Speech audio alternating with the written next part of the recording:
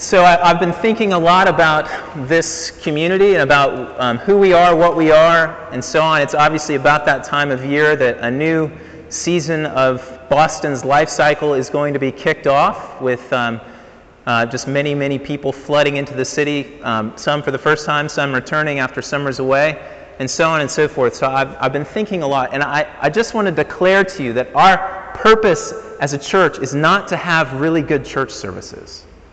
Now, I know that we're Anglicans, and I know that I'm an Anglican priest, and I know that we believe in liturgy and we believe in the power of what we do Sunday after Sunday, so don't hear me saying something to the contrary, but I fear that sometimes so much of what church becomes about is the big Sunday thing that we come to just to kind of go through, and then we go about life sort of sealed off from the rest of the world or from the rest of what happened on Sunday, and we come back to a Sunday, and that's just not what we're about. Obviously, as a church family, as a mission in the city. We've often talked of ourselves as a missional family, and I would put to you that the number one thing that we want to do and to be as a community is a band of renegade missionaries in the city of Boston, whose lives have literally been changed by the power of God in some profound way, and who are living not just Sunday from 4:30 to 7, or 3:30 if you come to pray, or whatever time you leave, and maybe once in the week with a neighborhood group, but whose lives are literally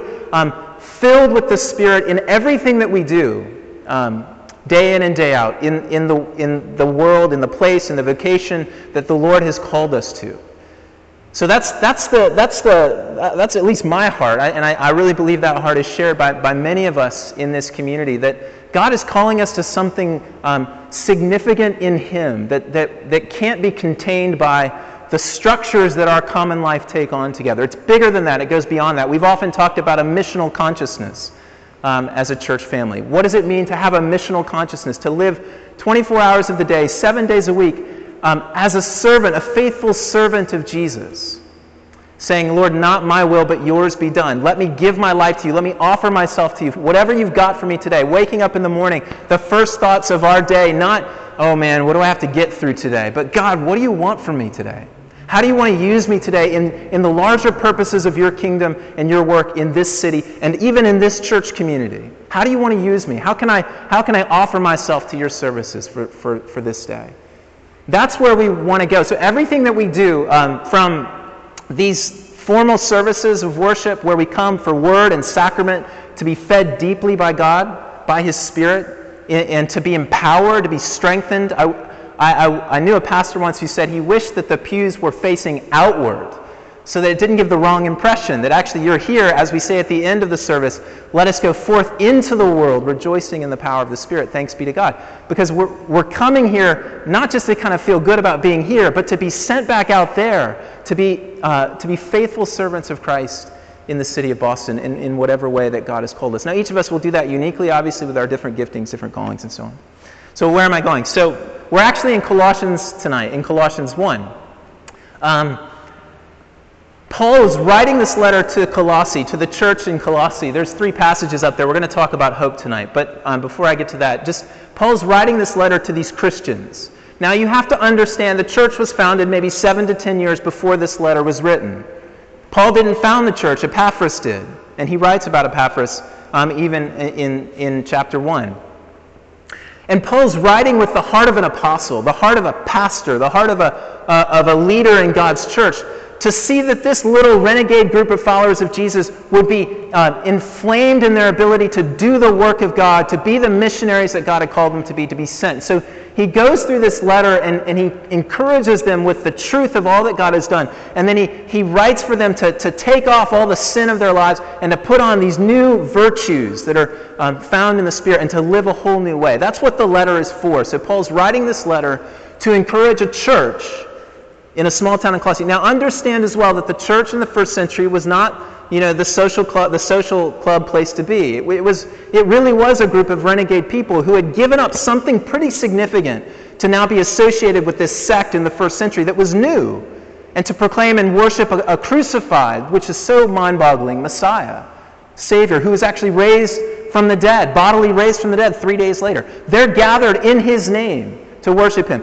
Some of them have left their positions, not maybe left them physically, but but at least left the security of the Roman imperial cult, the mainstream culture, the zeitgeist, the spirit of the age, which was to entrust themselves to a Roman emperor and the Pax Romana, the peace of Rome, that if you pay allegiance to Caesar and if you give your life to Caesar, who is another word, who as many of you know, is called Lord in the first century. Caesar is Lord.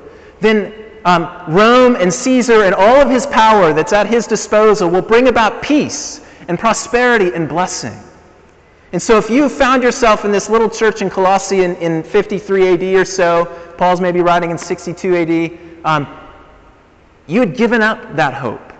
You had given up your security in that place, even if you were a person of somewhat substantial standing in the Roman culture, because you'd opted into something different. Now, another kind of major narrative against which the letter of Colossians is written is the Jewish hope.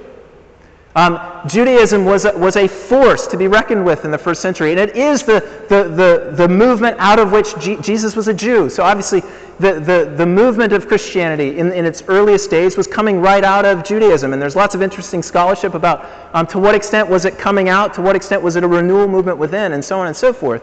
But the reality was, if you're a Roman authority, and you're looking out over the people that you rule, Jews have a known place in the Roman Empire. They're ancient, and in the Roman Empire, ancient was good. New, novel was bad. And so the Christian sect of Judaism was looked upon with increasing disdain, and that grew and grew, obviously, in the first century of the church. So you left that kind of security behind, and you'd embraced this, again, this crucified Messiah. So that's the context. Paul's writing to that group of people. And just to be clear, that group of people isn't a lot different from you and from me today. This is the church universal, spanning throughout time and across the world. This is the church. And one of the things that we love about the Scriptures is that as we listen carefully to what the Spirit of God is saying through the Apostle Paul to the church in Colossae in this letter, we hear again in a fresh way what he's saying to the church in Boston in the 21st century. We listen carefully. We don't rip it out of context, but we listen carefully to hear again what Paul would be saying to the church. So you might be wondering, now, why? We're not actually going to be in Colossians beyond today, so far as I know, unless the Spirit changes things this week. But I was reading Colossians recently, and I don't know, sometimes it's really good, I think. Sometimes we read the Bible in kind of bits and chunks, and sometimes we read it in kind of large swaths. And I would commend that to you sometimes, just to sit down and read a whole epistle. It doesn't take very long, maybe 20 minutes to read the book of Colossians. And I was reading through it, and it just struck me so deeply that as Paul's writing to encourage this first century early church, that he 3 times in the first chapter, he mentions this word hope. So he wants to encourage them to be faithful disciples of Jesus in a hostile culture.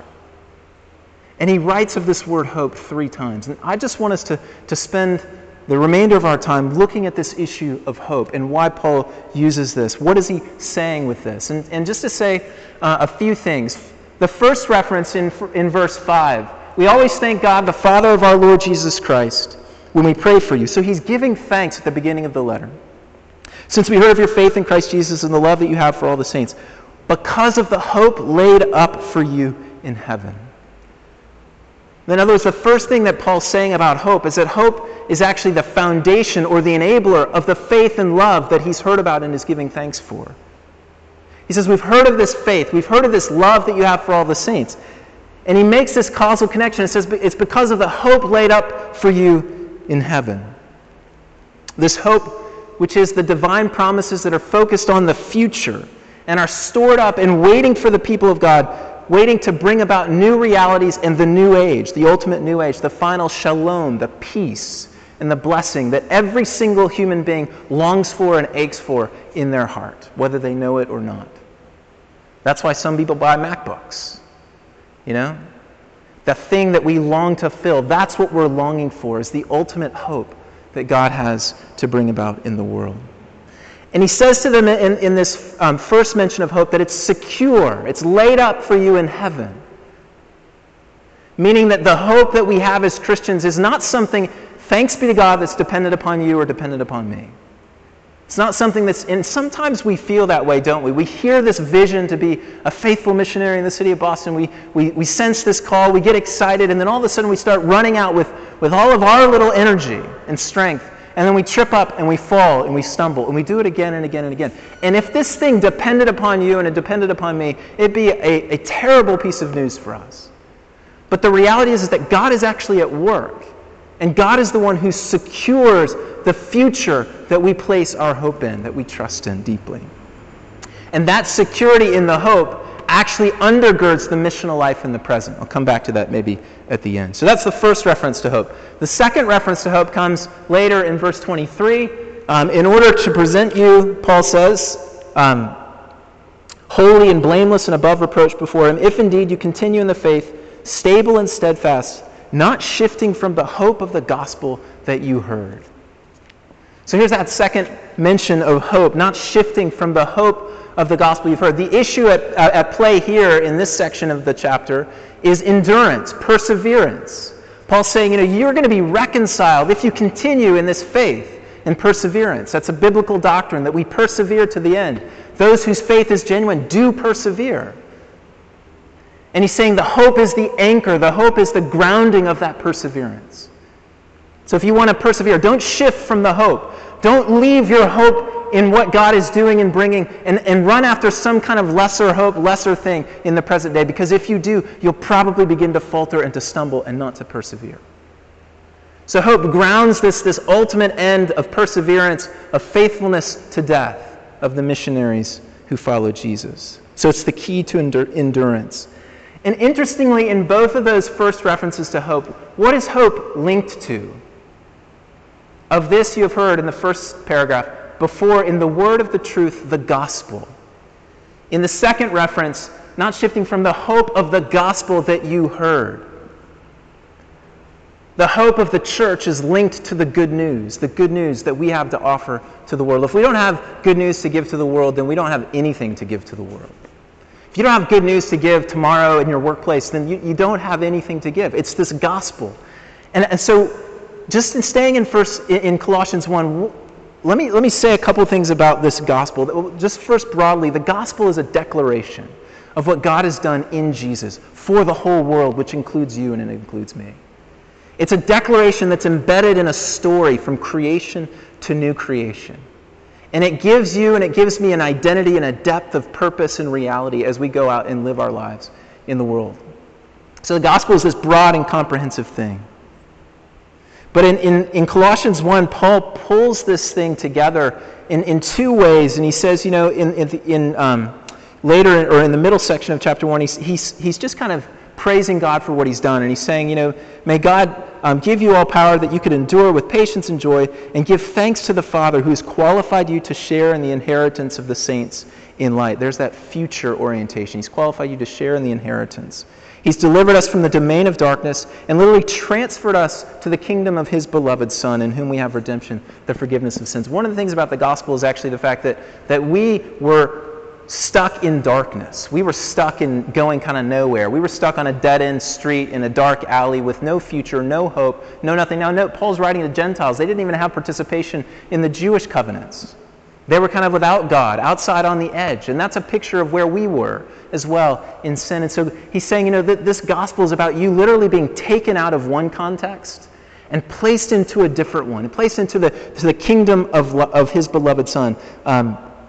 This inheritance of the saints in light. So you've been literally transferred. And that's one of the realities that Paul points to. And forgiven and placed in this new place. And then the question is, okay, if we've been transferred, well, who in the world did the transferring? And that's where you get this great hymn about Jesus in Colossians 1. Where the two things that come to the fore are Jesus is the firstborn of all creation. He's the one through whom, by whom, and for whom all things exist. So you weren't, just brought in. Now think about it again. In the midst of the first century, these guys have left the Pax Romana. They've left the kind of ruling power of the day, Caesar's Lord. They've jumped in with Jesus. Well, who's Jesus? He's the world's true Lord. He is ultimately the one through whom, by whom, and for whom all things were created. In other words, this little renegade group of people, your hope is anchored in the God of the universe. There's no power bigger. Caesar's not bigger. All the armies of Rome are not bigger than him. That's amazing, amazing news. And He's the one who grabbed you in darkness and brought you into light. He's the one who's transferred you from one place and put you in another one that has hope and a future. And not only is He the universal Lord over all creation, but then it says He's the firstborn of the new creation. He's the firstborn from among the dead. He's been raised again. So this new life, this hope that we're looking forward to is grounded in His resurrection and His reality. That's the one who's brought you into this new place of existence. That's the gospel that brings the hope. And you have a part to play. You have a right to this. You have an inheritance now in this hope, this future that God is bringing about. A couple years ago, I was sharing about the call of Jesus on our lives to a woman who didn't really walk with Christ. And I was just sharing that Jesus calls us to actually give up our lives, to die, and to then give our lives away. That's what He calls us to. And so our whole point as Christians is actually not to live for ourselves. It's not to kind of go out and shape the world according to the way I want it to be for me, but it's actually to give myself up, to pour myself out, to serve other people. That's what the call is. And she got it, and then she looked at me and she's like, well, who's going to take care of you? This is a great question. If you're spending your whole life kind of focused on loving and caring for others and trying to meet the needs of others and serving people with this radical commitment to following Jesus, who's going to take care of you? And that's one of the beautiful things about this gospel, is that we now have God on our side. As the Psalms say many times, the Lord is our helper. God is on our side. And so He can and He will take care of us as we commit ourselves. And this is what we have a share in and have an inheritance in. So what is this hope, ultimately? Paul finally gets to that in verse 27 of chapter 1, up there for you. As he says this phrase, he says, to them God chose to make known how great among the Gentiles are the riches of the glory of this mystery, which is Christ in you, the hope of what? Of glory. The hope of glory. Now you might think, now what? I thought I was supposed to not kind of long for glory. Actually, you were made for glory. We were made for glory as human beings. We were created in the image of God. Given a dignified place as His rulers, as His servants, underneath His authority in all of creation. We were made for glory.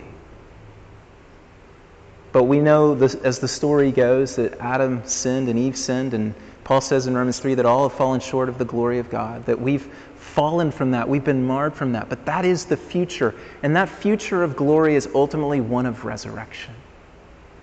When all the sin and all the junk and all the misplaced hopes and dreams and the shattered things, the pain, the suffering, when all those things are washed away in the newness of God's new heavens and new earth, and we finally and fully embrace our real true vocation as human beings made in the image of God, as those who now share glory with our brother, our elder brother Jesus.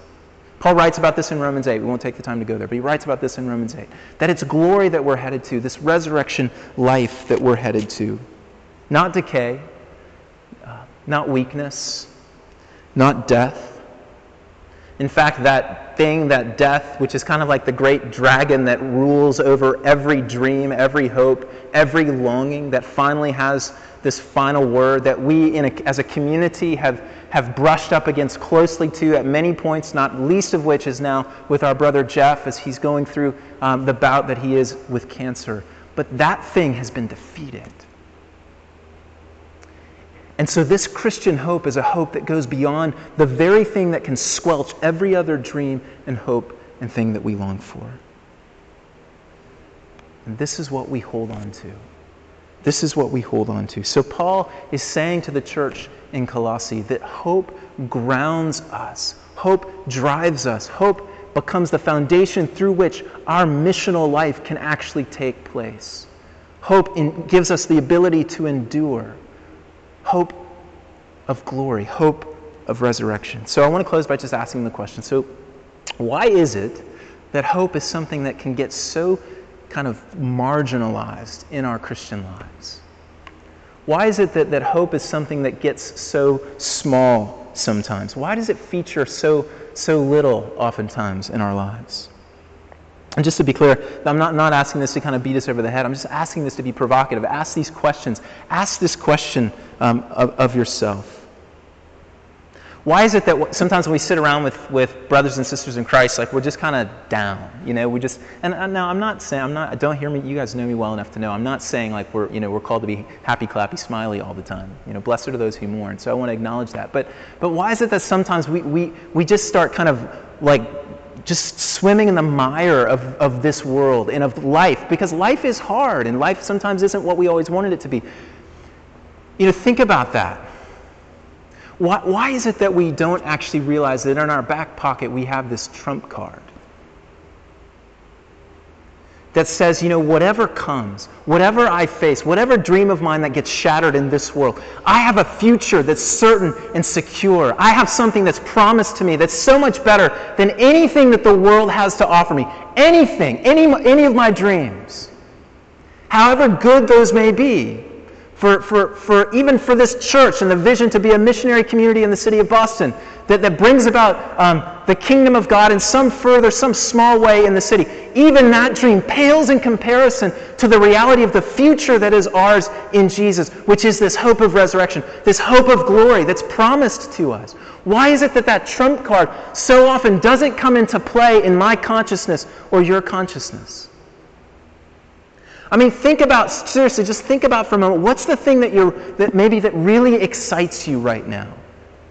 What's the thing that consumes a lot of your heart and your mind right now? Now, it may be a great thing. It may be, in fact, that God has given you that thing. One of the things I'm thinking a lot about, and I know many of you are as well, is this little community that God has called together. And I love that, and I'm thankful for that, and that's a great thing. But that doesn't replace the reality of resurrection. Paul was writing in 62 AD from a prison cell where he had given up his life. He had given up his Roman citizenship. He had given up a storied and gloried career as a Jew. He had given all those things up to become united to this renegade Messiah, this crucified man who had been raised from the dead. He's writing from a prison cell, and he's writing to this church wanting to encourage them. And he says, hope, hope, hope. I want you to have this anchor deep within your heart. That then frees you to live for Him in a whole new way. That's the first reference to hope. Because if you're hoping in something that's not the resurrection, even if you're hoping in this little church community, or if you're hoping in your own vision for the kingdom of God, or if you're hoping in something maybe just entirely selfish and vain, if you're hoping in any of those things, you will become distracted by those things. Those things will begin to create anxiety in you and fear in you. They'll begin to consume you in ways that they were never meant to do. They'll begin to bear burdens that they were never meant to bear. But if we hope in resurrection, this hope of glory, if we find a rootedness there, an anchor there, then and only then are we literally freed to expend all of ourselves, all that we have, all that we are, in an intentional and decisive and daily and 5 minutes at a time kind of way for the sake of our King. Because in doing so, we know that we might lose some of the things that we cherish. We might lose some of the dreams that we long for. But as we do, we know that we're more and more identifying with the one thing that will last, the one thing that will endure to the end. I just can't see the church in Colossae saying, we're going to go change Colossae for Jesus, and that's our hope. They weren't. But they saw something deeper. Paul wanted them to see something deeper. It's just not about you. It's not about me. It's not about what we can do, as much as Paul will then in this letter call them to that. But if that's ever even going to get off the ground, it's about God and what He's done in this gospel, that He's transferred you, that He's given you a new hope, He's given you a future that is laid up for you in heaven and cannot be touched. It's promised and it's certain and it's secure. That's what will drive us forward. That's the thing that we celebrate. That's the reason that we come here and that we worship and we lay our stuff down before God and we say, God, use me, send me. Because I know that whatever happens, whatever I face, I've got this certain future. That's in your back pocket. Don't forget it this week. Amen.